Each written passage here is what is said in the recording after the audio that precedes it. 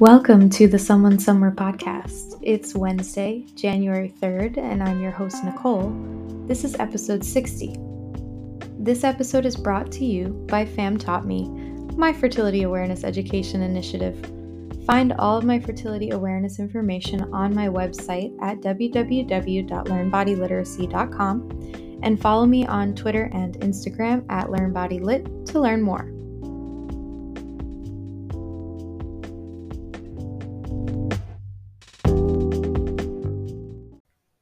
In this episode, I'll be covering an overview of the practice of menstrual ritual, both historically and in the contemporary. Particularly, we'll be covering the role that menstrual ritual has had in a variety of cultures around the world, and it can even be said that menstruation has influenced life itself in various epochs of history.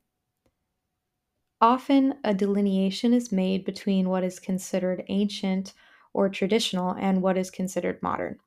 But we must remind ourselves that this is a colonial construction and that many indigenous people around the world today are still practicing or in the midst of revitalizing menstrual rituals in various traditions. Menarche, or first menses, giving birth, and menopause are all junctures seen as significant transitions in life, and their importance was venerated in many cultures historically, but has had to deal with a lot of patriarchal and Eurocolonial constructions of menstruation, which eventually led to menstrual concealment, taboo, and shame. Okay, so why can't we see that? Why is it that largely menstrual rituals are not observed in modern or Western culture? I often talk about the idea of cycling with your body through my work with the fertility awareness method, and of course, by teaching charting. It's important to create rituals, right? Daily rituals like keeping up with your preventative health methods, or timed rituals like changing your regimen a few days before your next bleed to prepare for your next menstruation. There has been some reclamation of this as more people become interested in the idea of hosting a menarche party, for instance, or properly honoring their first menstruation in life, as well as continuing to maybe educate their younger family members on body literacy, sexuality, and more. And that's something to keep in mind as we go forward in today's episode.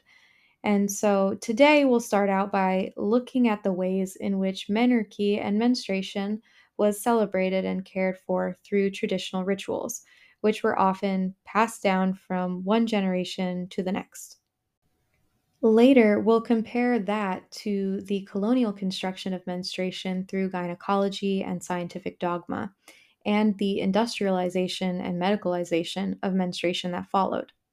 And that brings us to present day. I'll talk about the active body literacy movement, the reclamation of menstrual ritual in indigenous cultures, as well as the fight over autonomy with new menstrual constructions that seek to change our relationship to our bodies once again, such as menstrual suppression.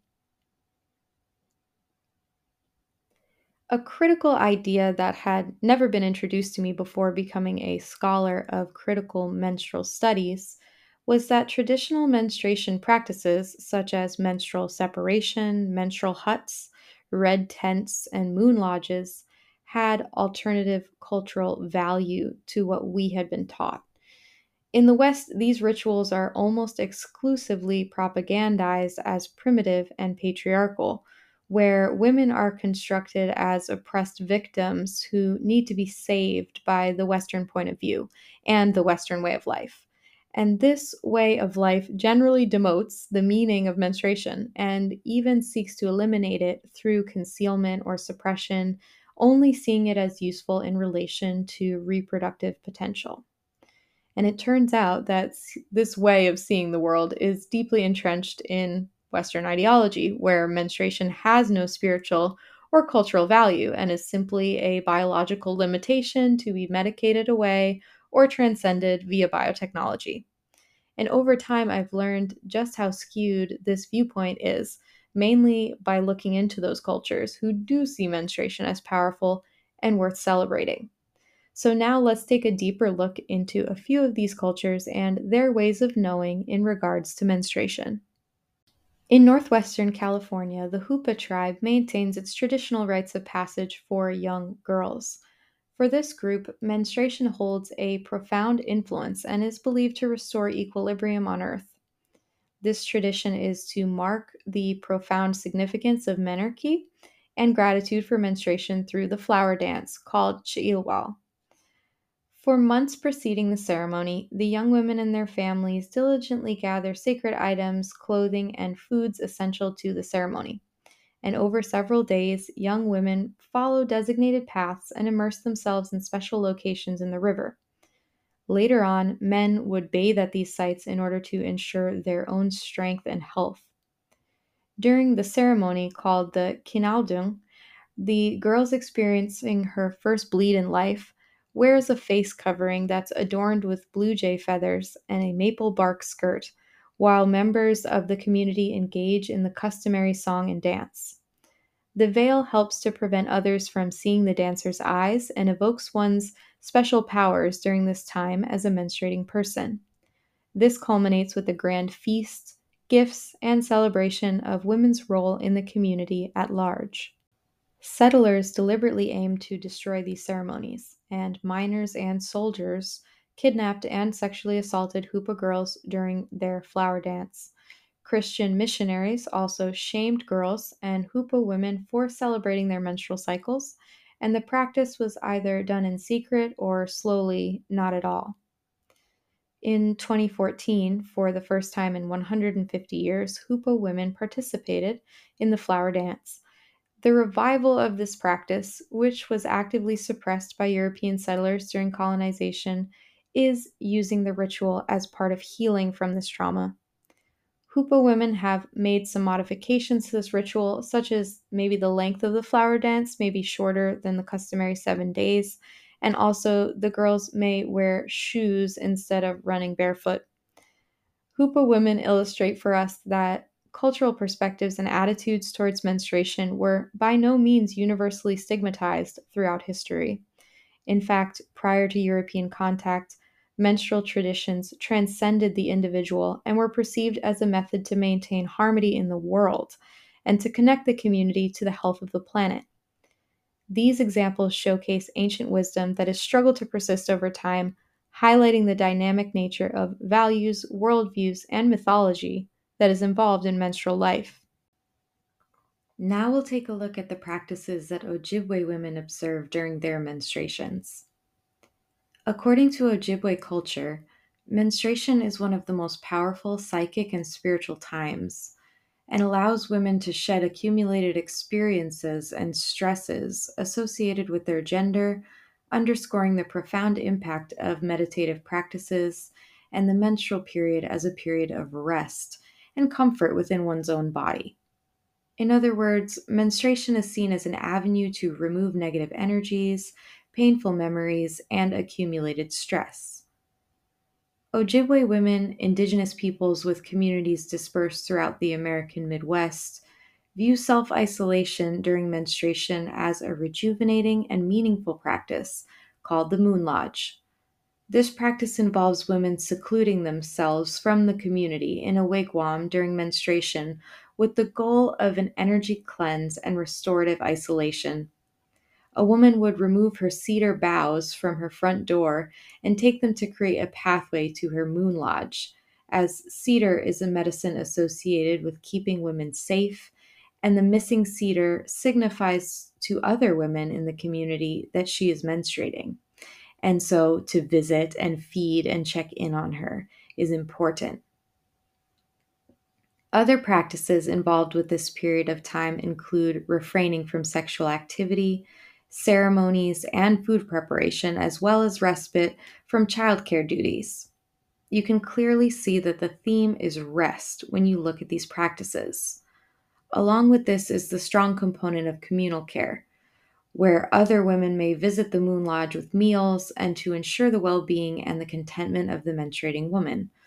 Altogether, this ritual fostered stronger community bonds while keeping menstruations healthy and regular through proper physical, mental, and emotional care. And similar to Hoopa women, Ojibwe women have also modified their rituals. Maybe they won't stay in the Moon Lodge for the entire cycle, but they will make an attempt to enter it for at least a part of the menstrual bleed. This is also an important time for mothers and aunts to spend with daughters and nieces, as well as other women friends, and a time to share stories and pass on teachings, practices, and words of support. Ojibwe women also celebrate menarche through making offerings to the four directions, putting down tobacco, praying, and eating a big feast with family and friends. And these types of revitalizations are crucial for Native peoples who experience the impact of assimilationist federal policies and who often chose to distance themselves from their traditional tribal practices as a matter of survival under a colonial regime.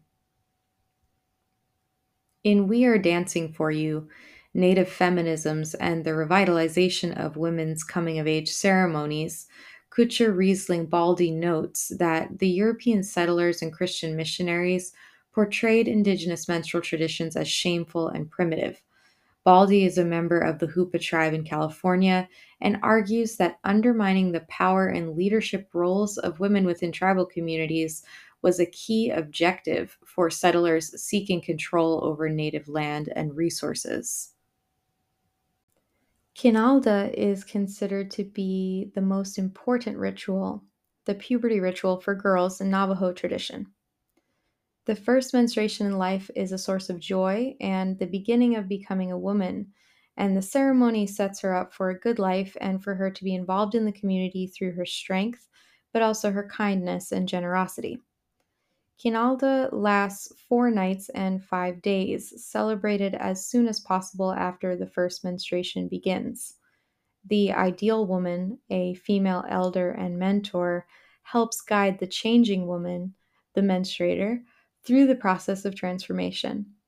The ceremony itself has 5 steps: molding into changing woman, running, hair washing, painting, and the making of a corn cake.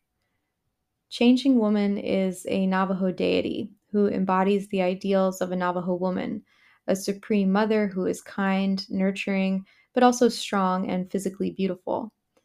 The ideal woman is chosen by the family of the girl being initiated, and her role is to represent those ideals and to help mold her physically.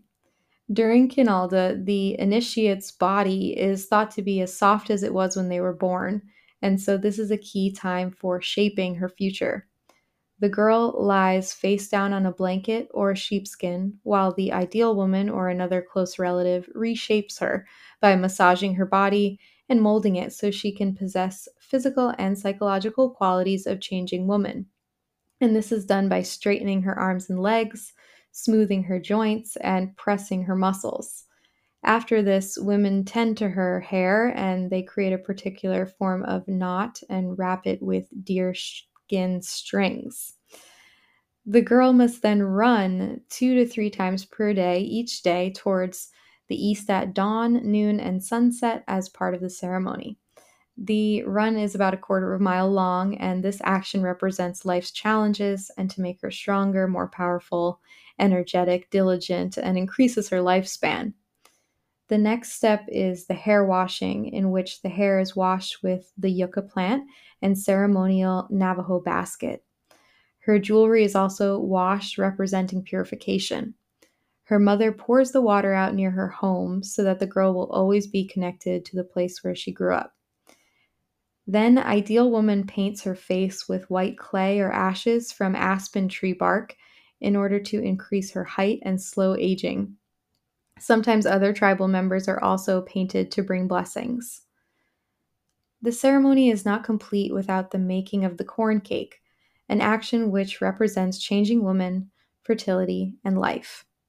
The purpose of this cake is as an offering to the sun, and 4 pinches are buried to offer to the earth. First, the corn must be ground, usually by women, and prepared, representing motivation and endurance, and on the fourth day, the cake is baked. The girl does not eat the corn cake, but instead gives it to those in attendance to show her gratitude. And on the final evening, the medicine man of the tribe comes to join the festivities, and everyone prays for the girl and the well being of the whole tribe. The next story is about a beautiful and fascinating coming of age ritual that occurs in the Amazon jungle. The Pelazon ceremony begins with a year of isolation, at which time girls will be welcomed back into the tribe as women. The Ticuna tribe of the Amazon rainforest in Brazil observes a distinctive tradition to mark the onset of their young girl's first menses. When she begins to bleed, she is secluded in a solitary house for an entire year with her grandmother as the sole visitor allowed. During this year together, her grandmother imparts various traditional skills encompassing weaving, the identification of medicinal plants, and family care. After the year of seclusion is complete, the tribe assembles in a procession to escort these young girls back to the Maloka, a central structure where ceremonies are held.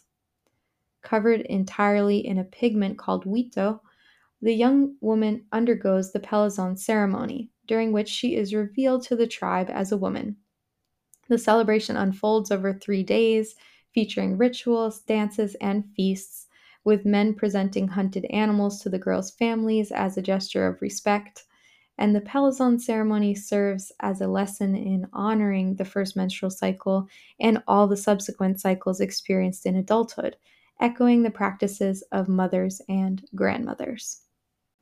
Our next menstrual ritual takes place during monsoon season in honor of the goddess Kamakia, who is believed to be menstruating for these 4 days. You may also hear it described as the Earth's menstruation. Throughout the monsoon season in Assam, a northeastern state in India, temples shutter their doors and all agricultural activities come to a halt for a span of 4 days. This pause is in observance of the belief that the goddess Kamakya undergoes menstruation during this time, leading to the closure of the temple as a gesture of reverence. Devotees of Kamakya patiently wait outside of the temple doors while the rest of the town engages in the Ambubachi Mela festival. Visitors from neighboring towns gather to celebrate Kamakya, seeking spiritual guidance and abundance. Upon the reopening of the temple doors, devotees receive damp cloths known as prasad, symbolizing the goddess's menstrual fluid. According to Shakti tradition, a sect of Hinduism, the prasad is believed to bring good fortune. During the Ambubachi Mela, devotees not only celebrate fertility in a literal sense, but also symbolically, as the seasonal monsoon rains signify the earth's fertility and its life nurturing power. Ritu Sudhi, Ritu Kala Samskara, also known as Ritu Kala Samskaram, is a significant cultural and traditional practice observed in various parts of India. This ritual is closely associated with a girl's menarche, marking her transition from childhood into womanhood.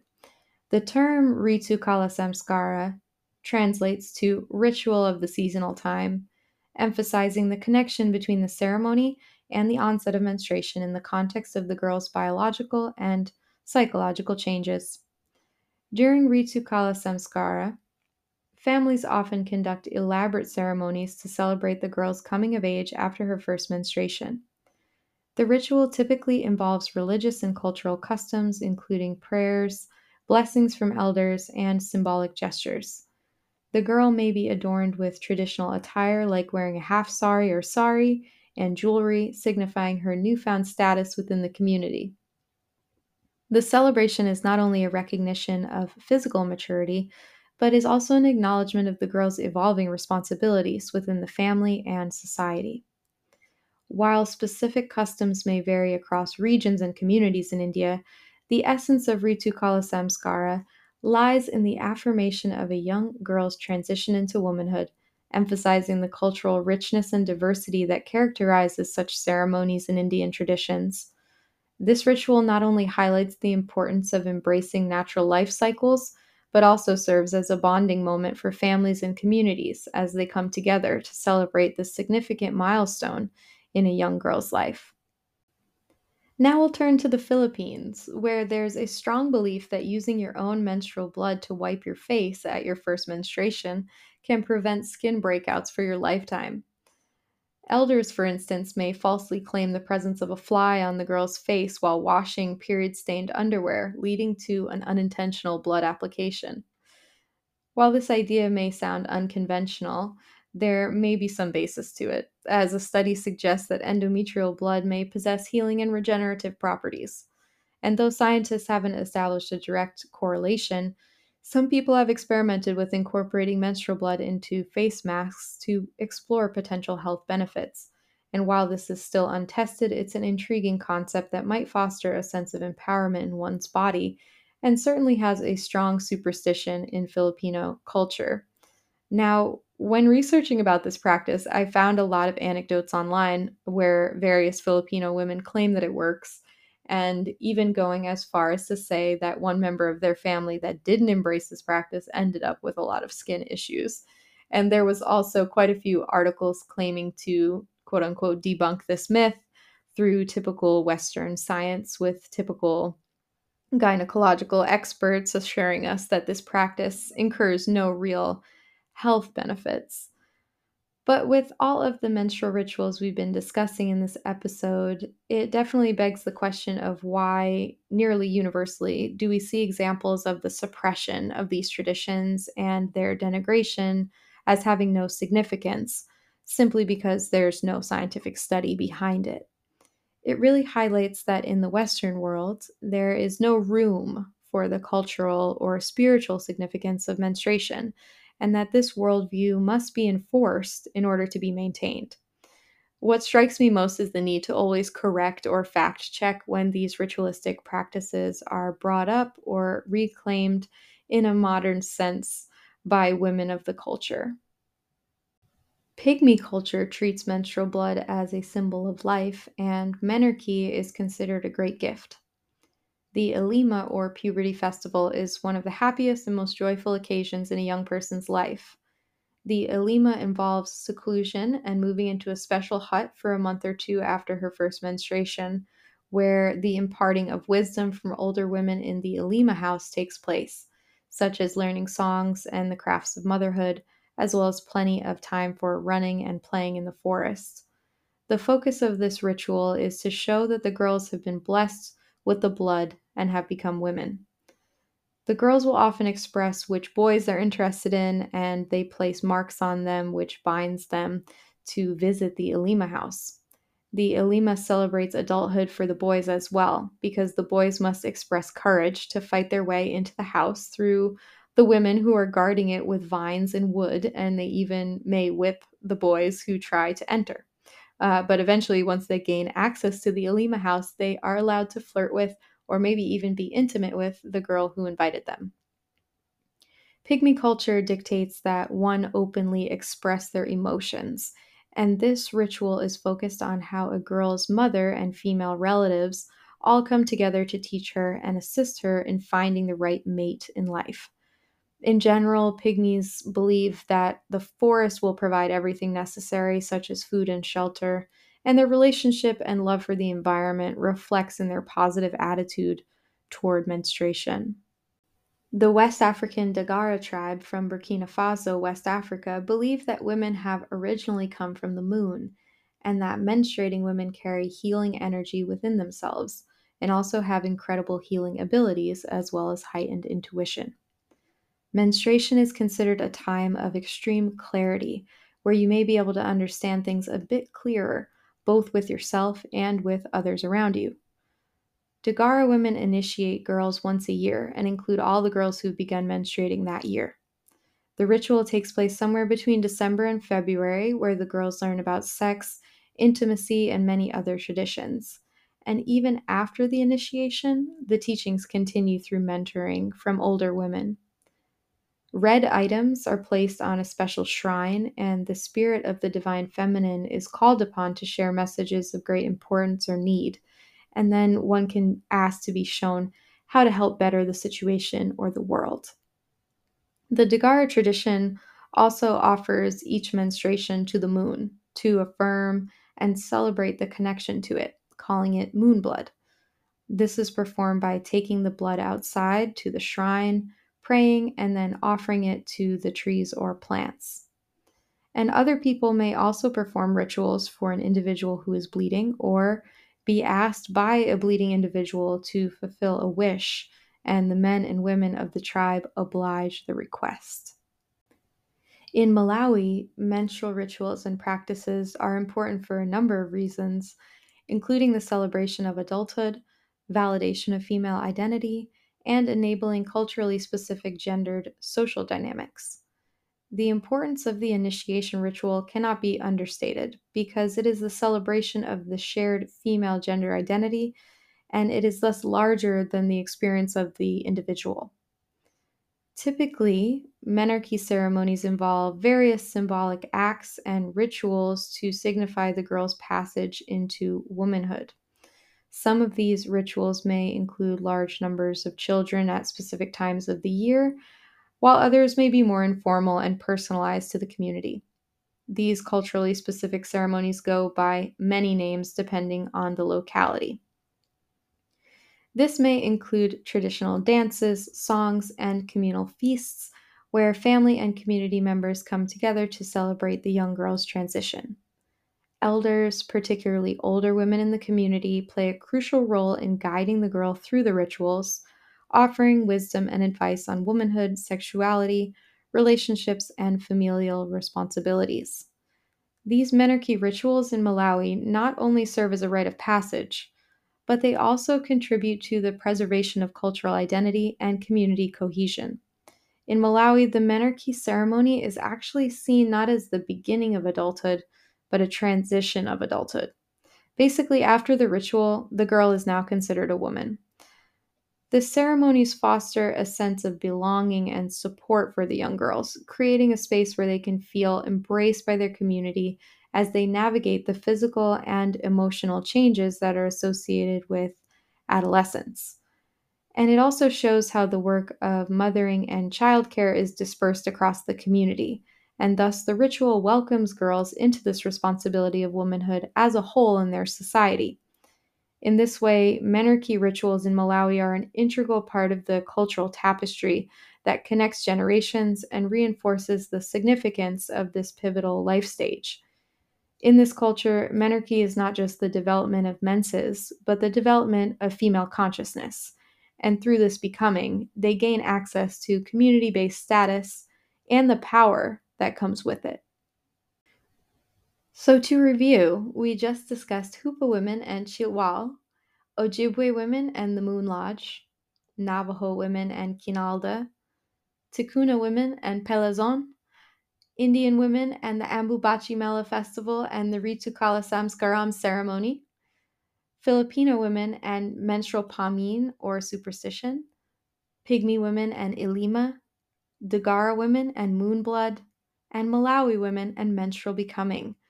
So, what are the common themes between all of these rituals? Why has human culture placed such a particular emphasis on menstrual rituals?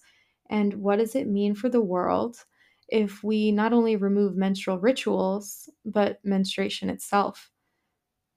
There are common themes here that seem to surface through these rituals, that's for sure. And the first being the most primary, in that menstruation is a gift, it is sacred, and it's worth celebrating. Menstruation has meaning beyond a biological function. And although menstruation is a physical biological process, it clearly operates on other planes of existence as well. And this leads me to the next common theme, which is that menstruation brings intuitive and psychic power. The drop in hormones that triggers menstruation are unlike any other time in the menstrual cycle's hormonal fluctuations, and this allows us to perceive with the least possible veil over our reality. You can think of it as though the effects of estrogen and progesterone can sometimes soften our view of the world and allow us to see things with rose colored glasses. But when we reach menstruation, we have the ability to see in our most raw form, a deeply spiritual time where intuition and mental acuity may be clearer. There also are many instances where it's seen as a shedding and a renewal, and those themes also really bring clarity. In addition to how menstruation affects the individual, The next common theme is that menstrual rituals foster community and social bonds. Many of these rituals focus on passing down matriarchal customs, such as living with your grandmother or receiving wisdom from female elders in the community. They are also celebrations that include the whole tribe, and men are often involved in these rituals. Either they provide hunted meat for the feast, or they have some other participation, like bathing in the same river to receive strength, or fighting to enter the ceremony hut. Menstruation is not celebrated in isolation, but with the community, as strong, healthy menstruating people is tied with the success of the whole culture and the reproduction of both people and culture. This unsurprisingly relates to the egalitarian nature of these cultures in general, and the fact that menstruation is not seen as taboo, but as sacred and worthy of veneration. The next common theme with menstrual ritual is becoming and codifying menstrual behavior and feminine consciousness. Many of these rituals are initiations into the responsibilities, actions, and care expected of a woman during her menstrual and reproductive life in their respective culture. Indeed, an elevated social status is also bestowed upon the woman when she begins menstruating and she embodies feminine consciousness. This process of becoming allows girls to enter womanhood with a deep sense of belonging, accountability, and strength. Related to this is that these menstrual initiations are usually explicit blessings over their menses and the next phase of their lives in general. The success of the ritual is connected to the constituency of the person for years to come. Another common theme is the connection between the earth and the body. Many of the rituals give offerings to the earth, the sun, or other deities that represent women, fertility, or the natural world. These rituals also tied in with many of the larger themes in indigenous spirituality and reverence for the resources that the earth provides and how it speaks to us, how we must be good stewards towards it, having a relationship with it, nurturing it, and giving back to it. Sometimes this is achieved literally through the composting of menstrual blood, but other times it's some other important or sacred offering in order to strengthen this connection and harmony between the body and the earth. There are also many earthly remedies to menstrual pain, such as herbs and roots. So, as the earth provides for us, these cultures prioritize providing for the earth back in connection with the greater whole. The last theme I want to mention here, and is definitely connected with the body earth, is healing from colonial trauma. Many of the cultures mentioned endured European colonization of some kind and the spread of Christian missionaries. This oppression meant the loss of ritual, the criminalization of ritual, and the death of culture through genocide, enslavement, and various forms of colonial violence, intimidation, and assimilation. The resurgence of these menstrual rituals today shows us that Indigenous people are healing from the ongoing colonial violence and shedding the secrecy, stigma, and shame that was associated with them through a Western lens. They are reclaiming some of their most important rituals and strengthening their communities each time they come together to celebrate menstruation and the start of menstrual life.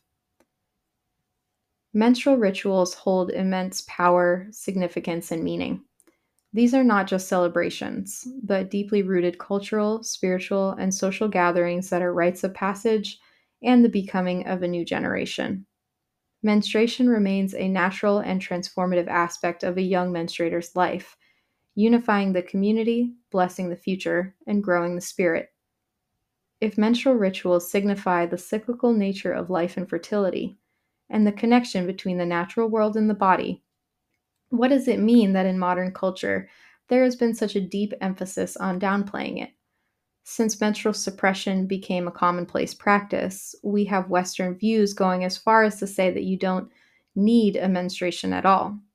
Not only was the West successful at removing menstrual rituals from people who practice them, it has now found a biotechnological way to remove them entirely. Considering what we just learned about the important power that menstruation holds and the significance of this rite of passage, one has to wonder how this affects the growth of girls and the growth of communities and culture at large.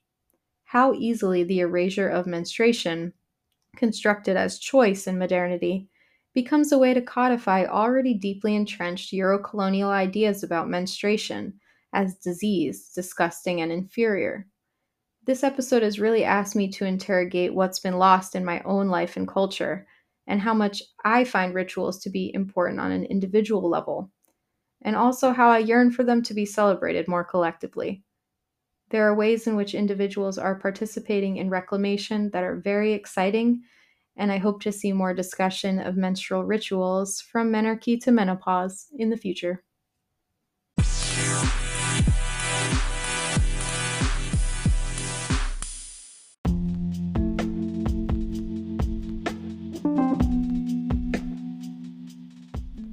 Hey, I really appreciate you checking in and listening to this episode. If you liked it, please share it with someone. You can find my show on Apple Podcasts, Spotify, and YouTube. And if you can take a moment to subscribe, rate, and review me, I would really appreciate that because doing so helps more people find the show. This episode is brought to you by my Fertility Awareness Education Initiative, #FamTaughtMe. You can book a session with me by heading over to www.learnbodyliteracy.com, and always follow me on Instagram @LearnBodyLit to learn more. Don't forget to check out my new course, Breaking Up with Birth Control. Your support is always appreciated. This concludes episode 60 of Someone Somewhere podcast. Good night.